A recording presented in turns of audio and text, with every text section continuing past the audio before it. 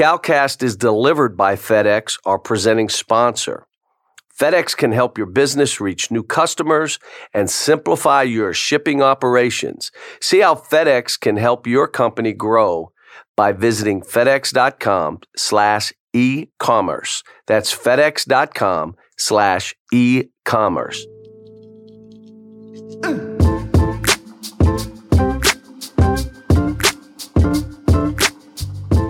Hello, folks. Coach Cal, the CalCast.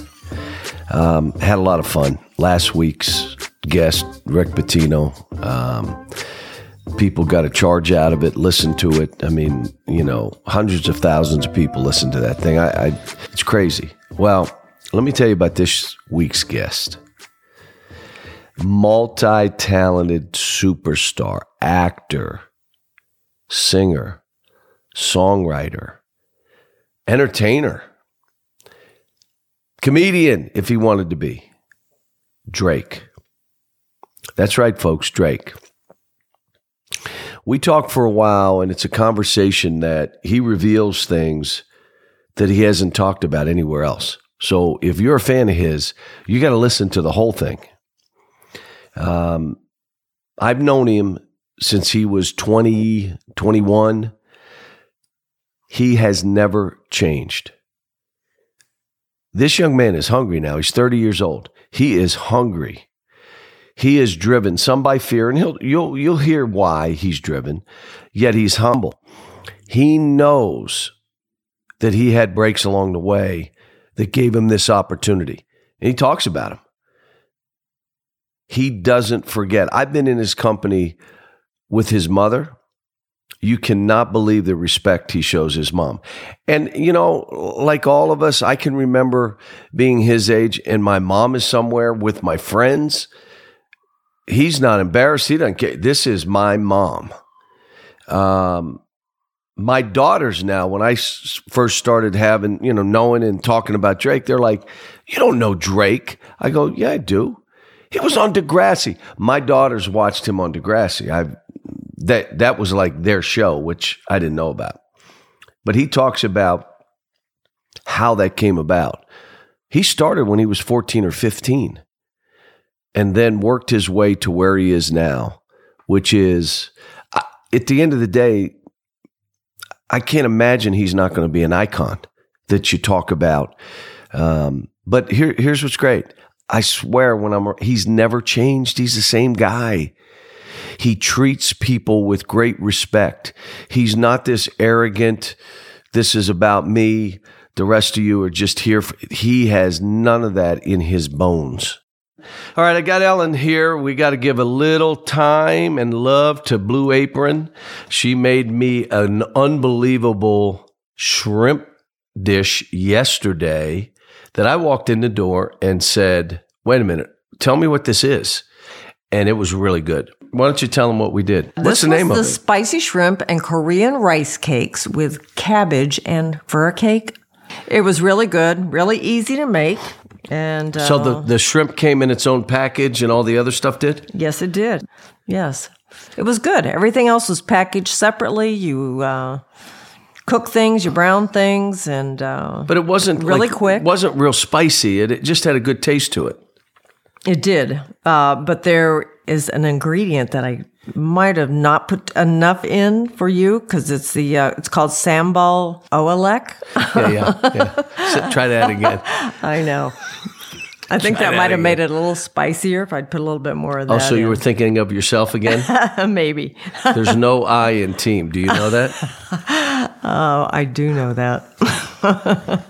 Is there any U in team? Yes. Yes. The way you spell it, a Y-O-U. Yeah. Yes. But this was good, quick and easy, and looked good and tasted good.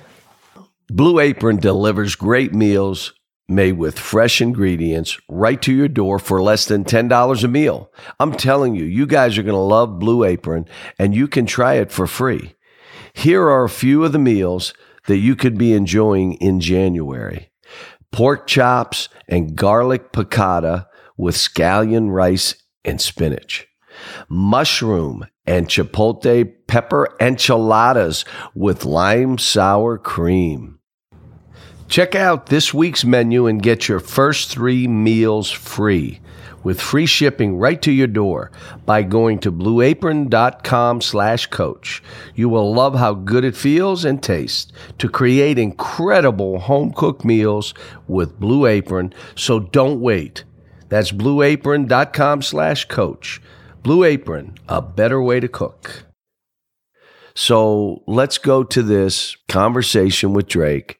I really hope you enjoy it. Here he is, Drake.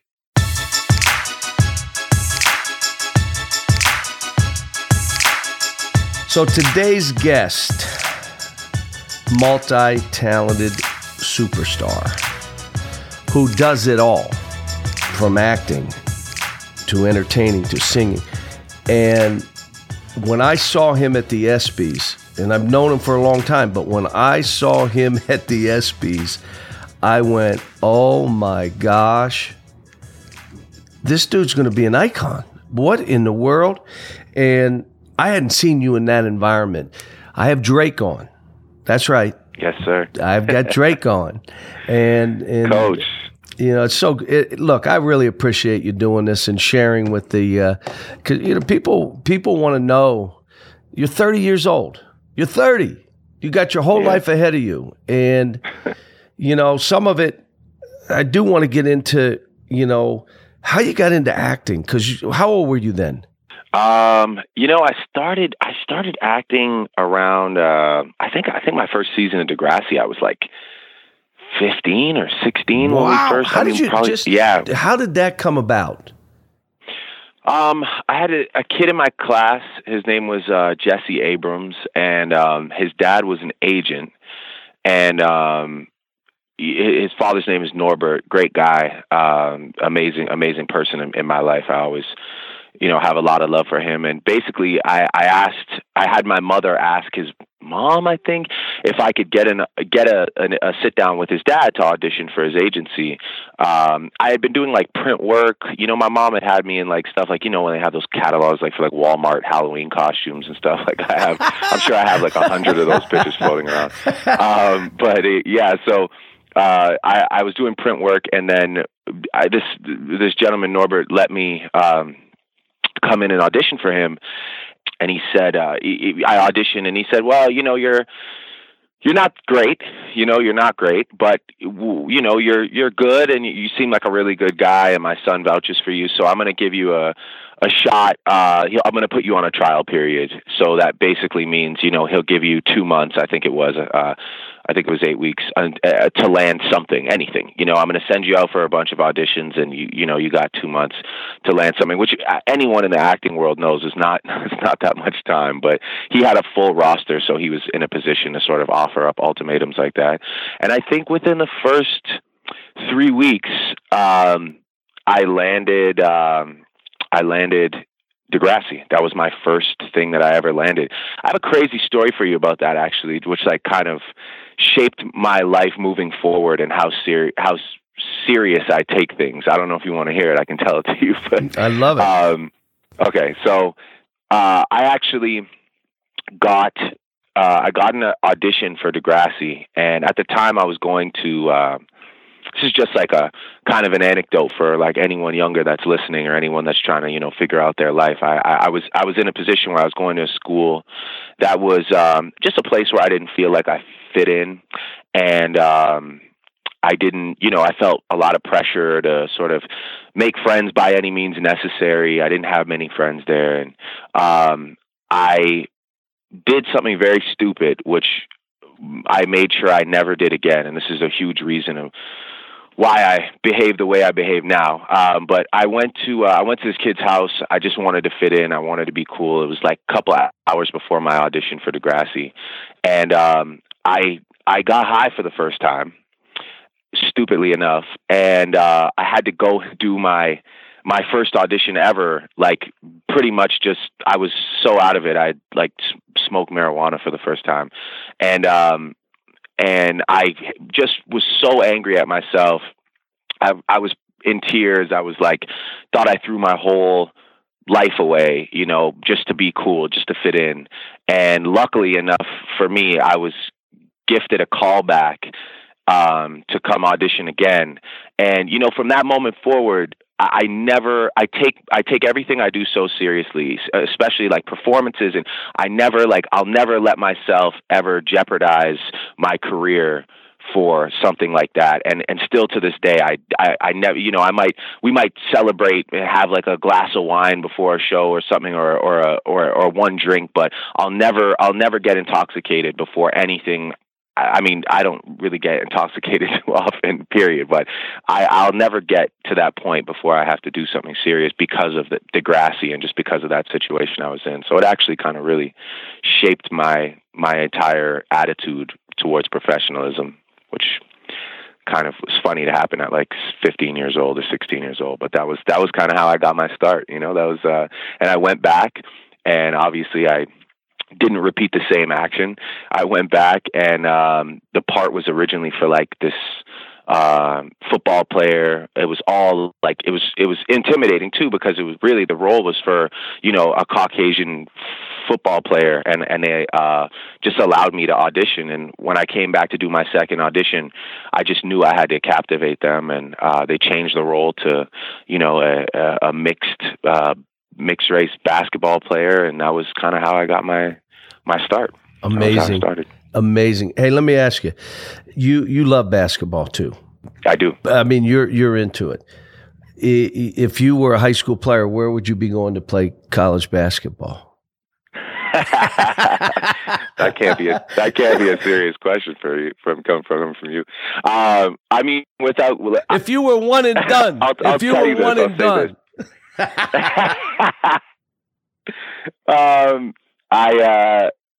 the Kentucky basketball program, honestly, is something else that I can say. And I mean, you know this. I don't know how many people know this. I try and say it as much as I can because I mean it from the bottom of my heart. But you're one of the most iconic mentors in my life, period. And I don't even know. I mean, I don't even know if I've ever really fully got a chance to tell you why. But coming to Lexington and seeing the basketball program, seeing the way that, you know, not only your team, not only your staff, but just an entire culture, an entire city looks at you as this figure that they can always, you know, find solitude in. It really was inspiring to me, and it just reminded me why that's so important. You know, it was just so inspiring to come there and see, you know, all these people that sort of are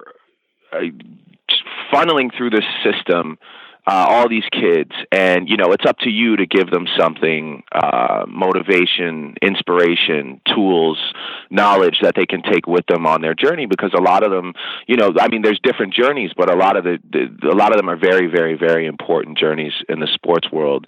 And, you know, I had an immediate, a newfound, but an immediate respect for you as a man. And I started to, kind of start thinking about my own life and the fact that was something that was missing in my life. And I started thinking about education and how important it is to walk into the classroom and to be motivated, you know, to be inspired and to feel loved. Because when I came to Lexington and I met you, you know, I didn't want to leave. I would have probably traded my life at that moment to like play Kentucky basketball and be, you know, under you. And it felt like a mentor. It felt like a father figure. It felt like this incredible feeling. And at 26 years old, it made me go and reconnect with the teacher that I loved the most through grade 9 through 11 before I decided to stop going to high school.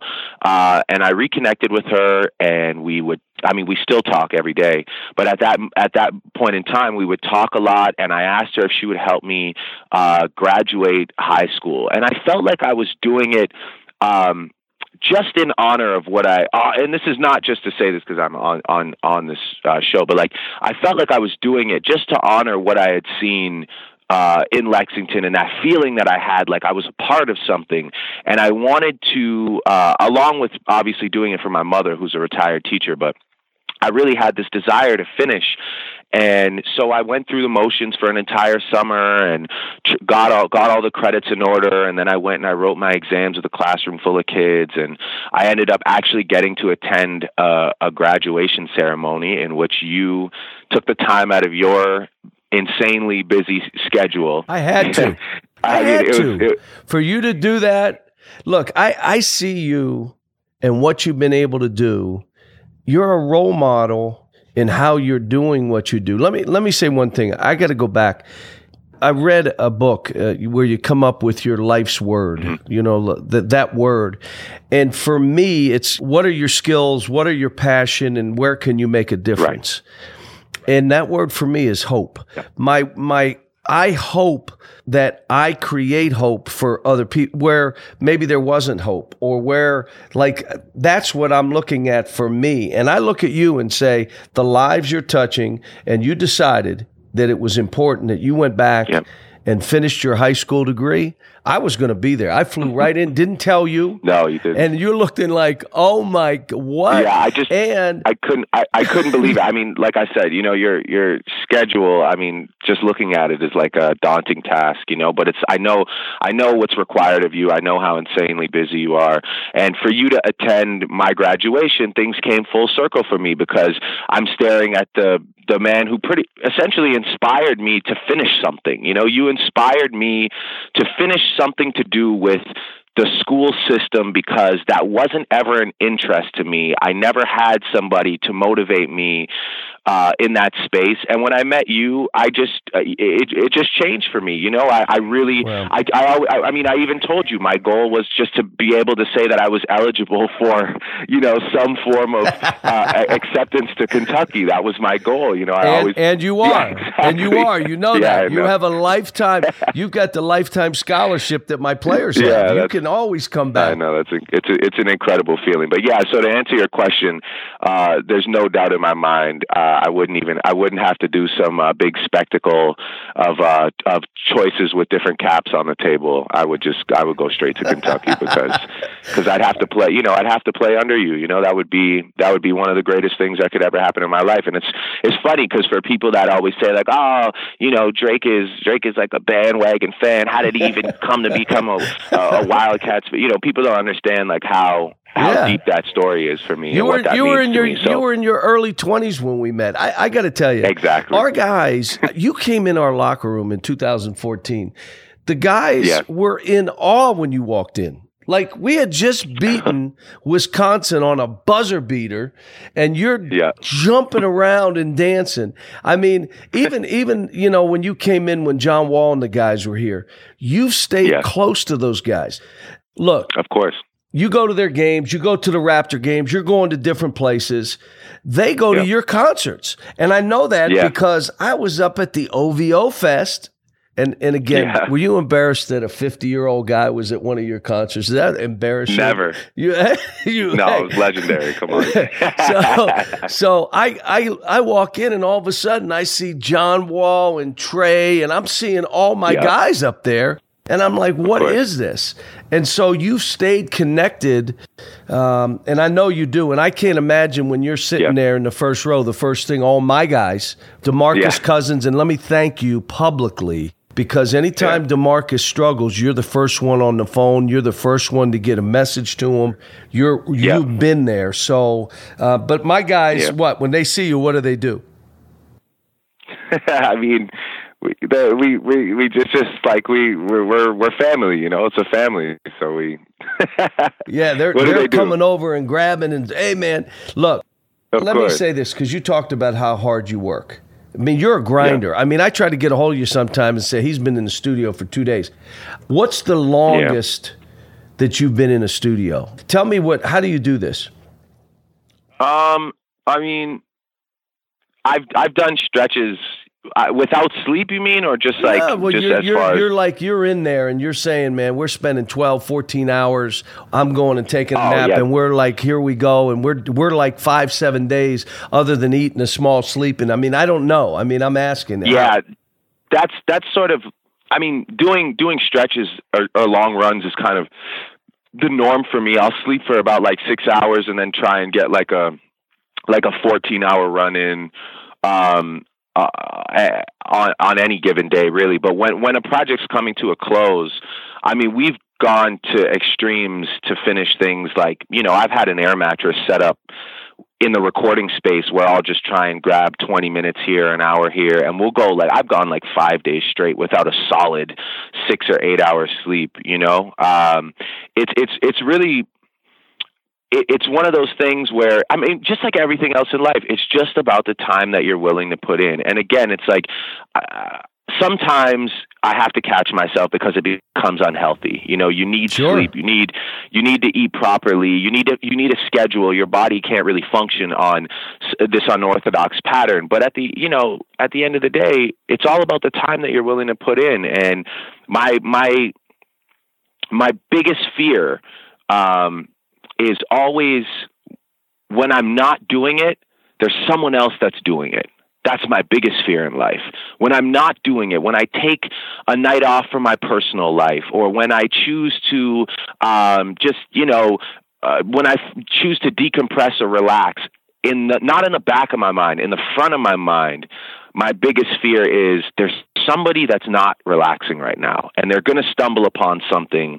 And when you get in the studio and you make you have these moments that ultimately propel your career, you have to ask yourself how many of those did I miss by not going in on this given night or that given night. Because creating music is sometimes all about timing. It's all about me texting this producer at this certain time, him working on a beat and not sending it to someone else, sending it to me getting it, me being inspired in that moment by something that just happened, and then writing a song. It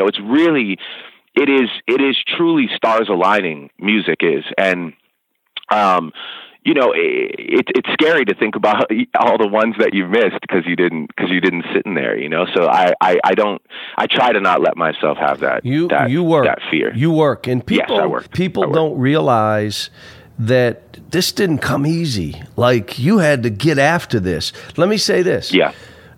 Are there any artists that you have not worked with that you'd like to work with? Well, 40, who is my partner, and we do all of my music together. He actually got an amazing opportunity early on in my career to work with Sade on a remix to one of her songs, and I was this close to being on it, but at that point in my career, she went and put Jay-Z on it, which obviously is, understandable. But yeah, that was one for me. I was always like, I missed that, Sade moment, I just wasn't, my star wasn't there yet to for her to hear me out, so hopefully since then, I mean, we've had a great relationship. She sent me the most beautiful gift on my birthday, and she comes to our shows when we're in Europe, and we're heading to Europe now, so hopefully I'll see her out there, and that would be my one artist that I'd love to work with. I'd love to do something. I'm going to even go deeper. Is there an artist that you'd love to sit down with, living or dead, that you haven't? How about somebody that you would say, man, if I could have spent 15, 20 minutes, or if I could have been in a session, who would that be? I mean, I definitely would have loved to sit with Bob Marley. I listened to his music my entire life. I've studied his life, and just listening to him speak in interviews that I've seen and knowing what he stood for, I would have just loved to understand where his mind was at and sat and talked with him. And I mean, of course, work together that's a whole other story. But I mean, if I could sit in somebody's presence and just kind of build, that would probably be the guy, him or Aaliyah. I'm obviously a huge Aaliyah fan. She's part of the reason why I decided to sing and rap, stemming from a conversation I had with my dad about how Aaliyah as a woman can make music that you don't necessarily feel self-conscious to listening as a man. With a lot of female singers, it's like sometimes you just feel like it's so female, like the music is so geared towards a female audience that you kind of feel weird listening to it. And Aaliyah just kind of blurred that line. And I tried to do the same thing from a male perspective, where I would make music for women to listen to, but guys wouldn't feel uncomfortable playing it. And so she was a big inspiration for me. I would have loved to sit with her for sure as well, and work with her. I think if I could work with anybody and it would sound the way I picture it, it would probably be Aaliyah. So those would be my two artists that I unfortunately won't get a chance to do that, but always, that's something I dream of for sure. Let's take a quick time out. There's no denying that Drake is one of the most talented people on the planet. If you're looking for the most talented people out there for your business, how would you find them? Here's your solution. ZipRecruiter. With ZipRecruiter.com, you can post your job to 100+ job sites, including social media networks like Facebook and Twitter. And ZipRecruiter lets you add multiple people to your account. It's the most efficient way for your team to find the best hire. And how's this for efficiency? No more juggling emails or calls to your office. With ZipRecruiter, quickly scan candidates, rate them, and hire the right person fast. Right now, my listeners can try ZipRecruiter for free by going to ZipRecruiter.com/Coach Cal. Find out today why ZipRecruiter has been used by more than 1 million businesses. One more time. To try it for free, go to ZipRecruiter.com/Coach Cal.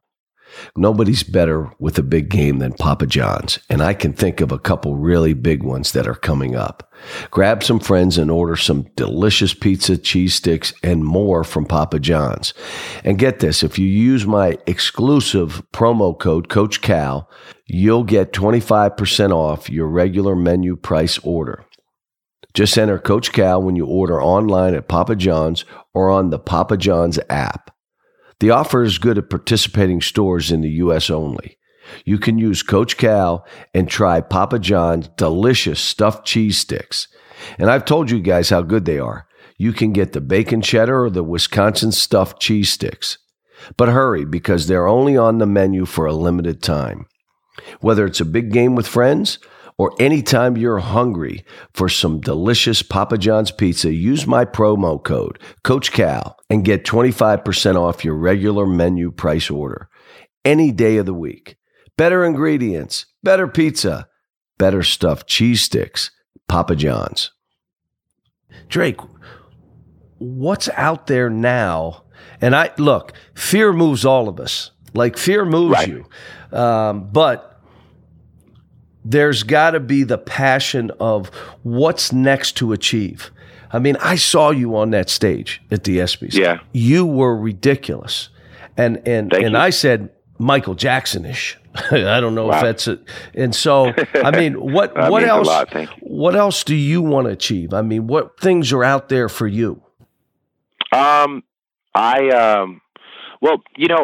I did just turn 30 in October, and I am working on a new project right now. It's something that I'm doing in conjunction with Apple, which, normally artists in between albums would do a mixtape, but I'm doing a playlist with Apple. It's sort of the same concept. It's not an album, but it is a body of work that I'm creating, just to sort of bridge the gap between my major releases. So to keep people excited, give people new music, let them know that I'm still hungry. But in working on that, I had to ask myself the other day, why are you doing not only this project, but why are you still doing music? What are you still doing it for? And I definitely want to be remembered as a forward thinker.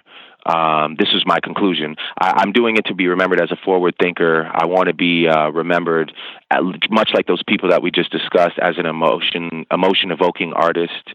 And I just want to say things that I want people to remember me by. So I think that sort of that conversation with self set me on a new path musically, and I'm really excited to move forward. A lot of the time when you get to this level, you worry about, is this going to work for my shows? Is this song going to be like a big enough hit? Because people expect me to have the biggest hits. And I think I finally have sort of taken a deep breath, exhaled, let all that pressure go. And now I just want to make music that I want to live with forever. And not that I haven't been in the past, but just to reevaluate that goal. So that's a big thing for me musically. Acting is another thing that I just can't wait to really dive into. I think after I release More Life, which is this playlist that I'm working on, and finish this tour, I think I'm going to really start to position myself in the acting world and hopefully take some great roles. And I'm working on, producing things and developing. So that's really exciting. And in light of the ESPYs, I don't even know if I'm like allowed to say this yet. We'll find out, but I'll say it anyway. I'm actually producing and hosting the first annual NBA Awards this year. I pray that you can come to, because it's only right. But yeah, so first annual NBA Awards, and I get to take the reins on it, which again, the ESPYs let me do great things, and I thank them a lot for that. Usually award shows sometimes are a bit restricted, but they let me do a lot at the ESPYs. So we'll just expand on that concept. I love hosting. I love being in a room full of just iconic, legendary people that I look up to, and having that pressure to make them laugh and enjoy their evening. So hopefully that'll go well. My end goal, crazy enough, is I want to do like kind of another person I really look up to, and a sort of a point in time that I miss is like Johnny Carson, and like just the appeal of like sort of just that sexy late night TV that's funny. So as I continue on along this journey, I hope to get there one day as well, where I get to just like put on amazing suits every night. Could I be your first guest? Could I be your first guest? That's what I was getting at. Yes, that would be a full circle moment right there. That would be amazing. But yeah, I just want to like put on like Tom Ford every night and like sit with like a glass of wine and laugh with people that I've spent years with in the business, in the industry, or just friends of mine, and give people something to watch every night that makes them feel good, makes them laugh. So hopefully I'll get there. And I mean, there's a lot left, there's a lot left. I still have maybe not necessarily like I haven't pinpointed, goals yet, but I have a lot of emotions left to feel, and I have a lot of things to achieve that I know will bring me, gratification. So I really, it's tough to put into words, but I know that there's a lot more for me to strive for, and I'm excited, just to kind of go into the next chapter. I'm going to throw this at you, because in coaching, success starts to overwhelm you, and wins become a relief, and then it's time to retire. You have to have great joy in bringing a team together, and the losses absolutely suck, and there's grieving that goes along. So the wins have to be great joy with everything. And that's why what you said, I loved it, which is, man, I'm going to put the best music that's going to be out there for my life and then beyond. I mean, that is unbelievable. I mean, that's for me as a coach, because I don't ever want to, we just won, thank goodness, because we're supposed to win. And I don't ever want to be that. That's not what I want to be. All right. Entertainers want to be athletes, and athletes want to be entertainers. Why is that? What is that? I think it's just when you watch someone do something that you can't possibly fathom how they're executing that. I watch basketball. I mean, this, but a lot of these guys are not only peers of mine, but friends, and when you look at somebody like, Kevin or Steph or LeBron or John or DeMarcus, you look at these guys and you watch them, first of all, they're like cyborgs, basically. They're like, just these human beings that have been blessed with the craziest build and set of athletic skills. And you watch them do things. I don't understand how they dribble a ball like that. I don't understand how Steph shoots from so far.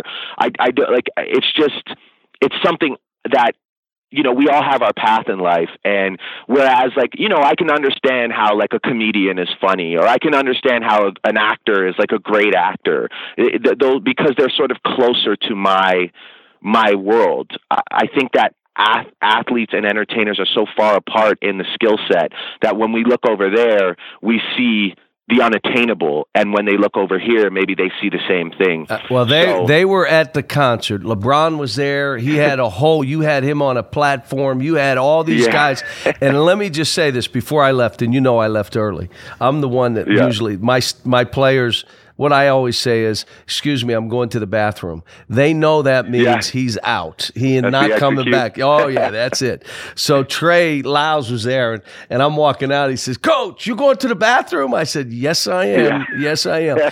But they looked at you, and you could just see the joy, and then you amazed them. I could see it. I can feel it. And it's amazing that they would love to be able to do what you do. And I think you're right. They look and say, it's just not attainable for me. And how's he do this? How's he move all these people? And it's, but they want to be you, and you guys, they want you, the NBA, what is it? The Celebrity All-Star Game. Dudes are diving to get in this thing. They're training. They got trainers. Come on. Of course. I mean, I like, majority of my life is sports. It's funny because it's like, and sometimes when we get out on the court, I have a basketball court at my house, and when we get out there, we play so hard. I have to remind myself, like, I don't get paid from this. I got to relax because I still have to do a tour. And, I've torn my ACL already playing basketball. So, it is, and even on the flip side, I go to Oracle Arena and I'm just in awe of the fan base and the loyalty and the skill on the floor. And then, I'll go to Oracle Arena 2 weeks later and perform a concert, and it doesn't even register that I'm in the same building. And I guess maybe for these guys who are playing a team sport, for me to go into Oracle and be on stage by myself, having to sort of make sure that 18,000 or 19,000 people leave there saying they had a good time, maybe to them is unfathomable. And to me, it's like, what I love about sports, and this is something that I've always wanted to say. What I love about sports is I love that there's a clear-cut winner. Because in music, sometimes it gets frustrating. You can try your hardest, you can do your best, you can have the most incredible year, whatever that is for you, whether you achieved a feeling that you wanted, or whether you achieved numbers and statistics, or whether you achieved both. But in our sport of music, there is no clear-cut winner. It is all opinion-based, and there's no score. There's no trophy at the end of the year. It is, and there's something about the competitor in me. It bothers me that there's no trophy to hoist at the end of the year. And not to say that there aren't award shows and trophies, but again, those are all opinion-based, sometimes controlled by politics, sometimes controlled by the popular fan vote, which like with the internet, it just really, you just kind of got to write it off as like whoever, has the most interaction with their fans might win the award. But I love sports for that reason. And like you just said, it causes sorrow and pain, and it causes massive amounts of joy. And that's why I gravitate towards sports, because I believe in my heart and in my mind, I'm a true competitor, and I exist in a space where, there isn't really, it's not black and white like that. There is no clear-cut winner. And that's why, when I want to get motivated, or when I want to see something in that space, I have to turn on a Wildcats game. I got to turn on an NBA game. I got to watch college football because that's the only way I can get my fix. Yeah. As a competitor, other than doing what I do in my space, but still, that's why I love Your name sports. came up last week. I love to go to see championship excellence. My Steelers, I grew up in Pittsburgh. Yes. So I go up, and Mike Tomlin is a dear friend of mine, and before the game, he was so jacked up, and so I go up to the games, and I'll go to Game 7. I was at Game 7, World Series. I was there. LeBron was in it. Oh, it was unbelievable. I had a tweet go out. The tweet was a little long, so at the bottom, I told my guy, just make sure at the end it says you only live once. So he puts on there YOLO. Well, I don't know what YOLO is. I don't even know YOLO. So they asked me in the hip. Oh, yeah. My daughter. Now, understand. Super hip abbreviation. That's what he gave you. So when he put it in, I'm in front of 15 cameras, media, and they say, Coach, do you know what YOLO means? And I go, what? And then my guy who would type up the tweets that I send out says, well, I didn't have space. I didn't have the characters. So and they say, you did. My daughters killed me. You are too old to be. I said, come on, man. I'm still 50-ish. And I said, you got to hit my line for those ones, man. You can't. We can't let you go into the press room not prepared for those. And they said you did it. They said that was your stuff. You're the one that broke that out. Yeah. I love it. Yeah, I did. Yeah. I mean, I believe the lineage of it traces back before me, but I was the one that sort of made the term popular. Yeah, I love it. Next time you'll call me, I'll put you on. Yeah, you got to give me some of this stuff. I'm like, I think I'm on top of it. I'm not. All right, let's do this one. I'm asked all the time. Okay. All right, Anthony Davis, Karl Towns, which one? Oh man, see, they do that to me. They do that to me. And I'm like, wait a minute. Yeah. I mean, I think, okay, I'll say this.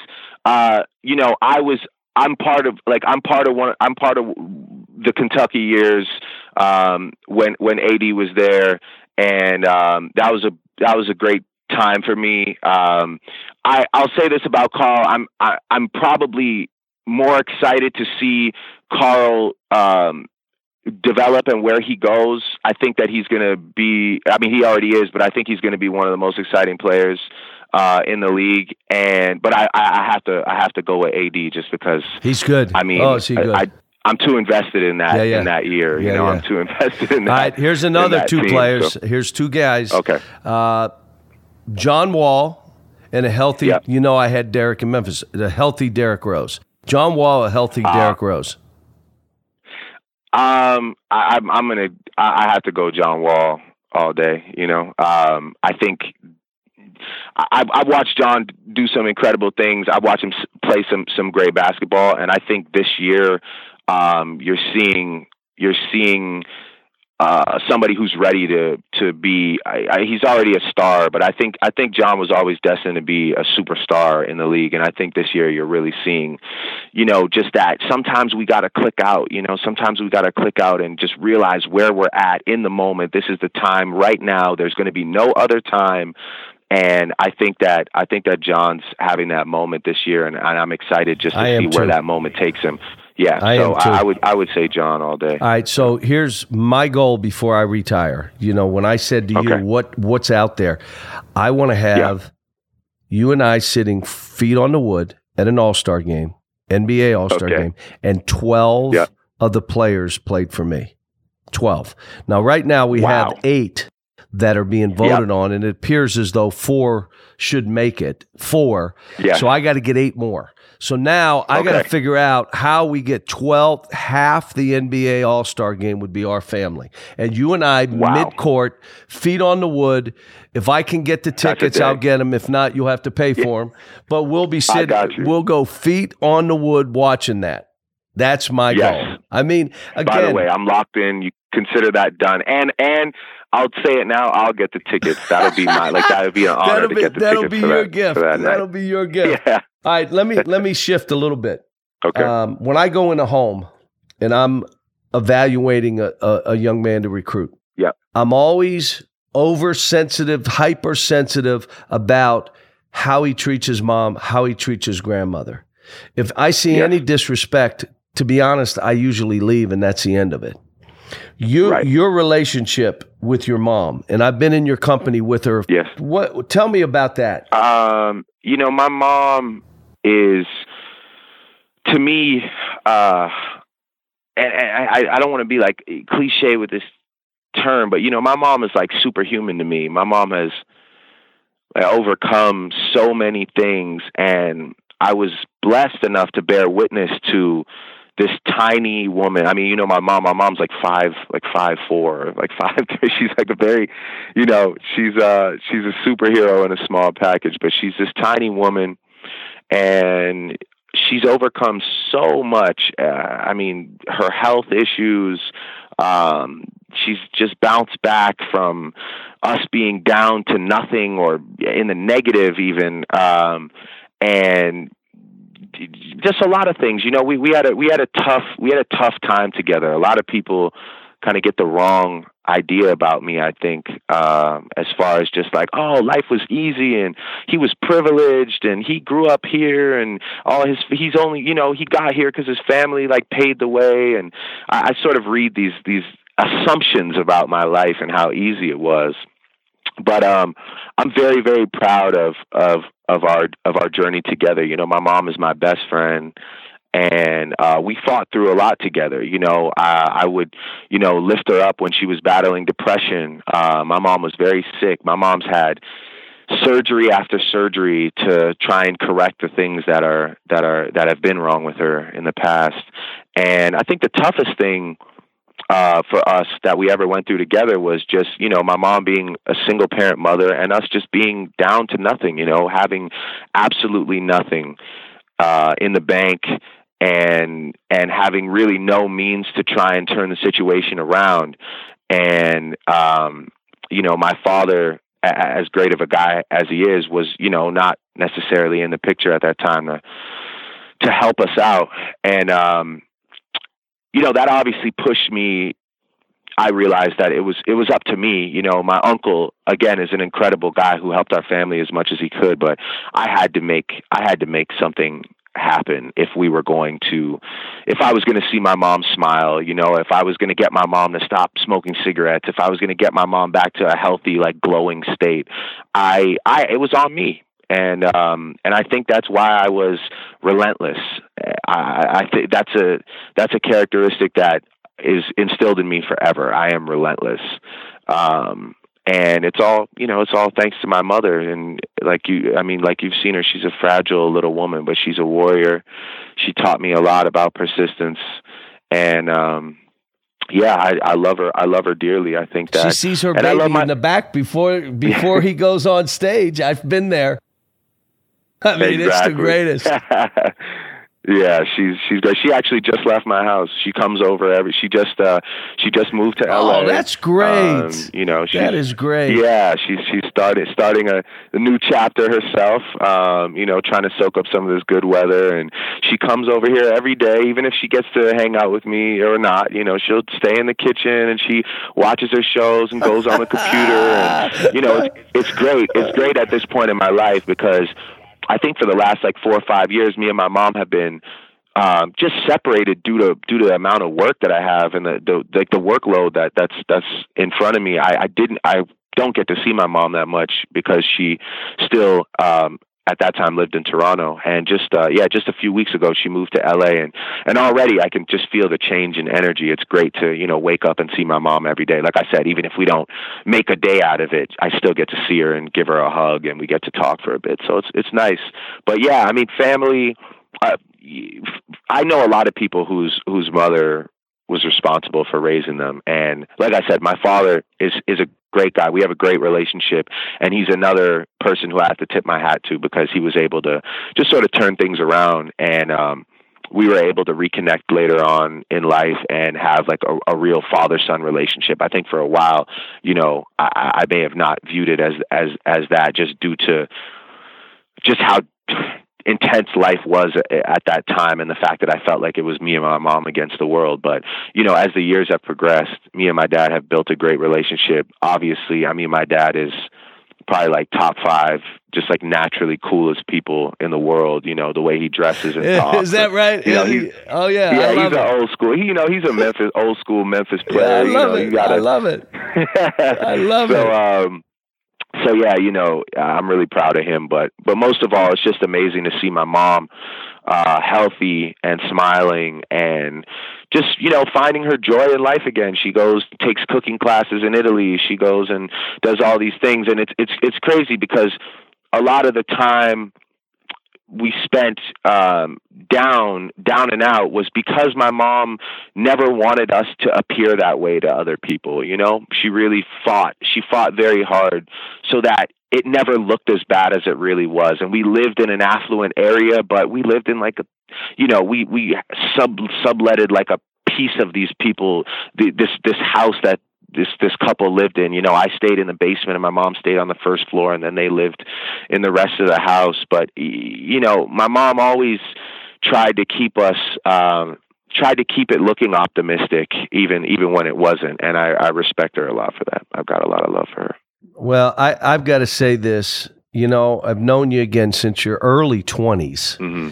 And the greatest thing for me is knowing what I knew about you and then continuing to see you. You have not changed. Thank you. And that's the hardest thing in what we all do. Look, the greatest compliment my friends that I grew up with pay to me is when they say he's been the same. He's never changed. And most of that is not nice. It's derogatory, but that's okay. He's still the same guy that he was when we grew up, but didn't know where to put oil in the car and you know, all the stuff they throw at you. But that's for me to see you and all that's happening, how you've stayed and what you've done for your mom, to see that your friends, you're loyal to your people. Yeah, of course. And that you know, I just can't tell you. I mean, I've seen people gone on the path that you're on, and I look at it and say, I don't want to have anything to do with them. Mm-hmm. And I look at you and I'm just proud to say that this guy is making it, that's changing lives around him, that's going to be now changing other lives, and wants to, from what you're saying to me, I want this to be bigger and deeper than just what I'm doing. I want this to have an impact. And you know what? You're going to do it. I'm going to be here. We're going to the All-Star game. Yes, Before I retire, we got to get 12 All-Stars. Done. So we're going to have to do something. If there's anybody I believe is going to make that happen, I promise you it's you. There's probably no other individual on this planet that could make that happen, but you seem to manifest all the things that you put into the atmosphere. So I will, like I said, my job that night will be getting the tickets. And that year, I mean, first of all, I need to know when my next invite to Madness is, because I feel like it's already been too long. But I need to come back and, you know, and get right with the entire, you know, Wildcat community. Oh, they love you. Yeah, are you kidding me? They love you. They love you. But we'll be at that game, though. I know it. For sure. I appreciate you spending time. You talk about me being busy. You're crazy busy, and you decided to spend some time, and you know, I appreciate it. I'm always going to be here for you. Drake, you keep doing your thing. Thank you, Coach. I appreciate it. You know, anything for you. And like I said, you know, I know we're coming to the end, but I just wanted to say, you know, thank you for everything you've done for me. I've met a lot of supposedly iconic people, and they're supposed to be great. They're supposed to be legendary, but you are one of those people that, you know, you're meeting you, knowing you goes beyond all the myth and all the legend. You know, truly, I appreciate you. You shaped my life and set me even further in the right direction. So I'm forever grateful. And like I said, I'm always here for you, anytime, anywhere.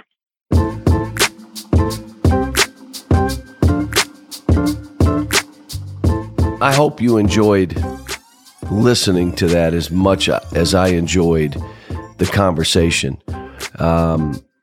Every time I'm in his company, I'm more impressed. He's 30. Like I said, we met when he was 20, 21. And what he's been able to do, and it's funny, karma's a funny thing. He treats people right, and it's come back to him 1,000-fold. My good friend, a good person, an iconic superstar. That was fun. Super Bowl next week, so I thought I'd bring you a conversation with a very special NFL guest.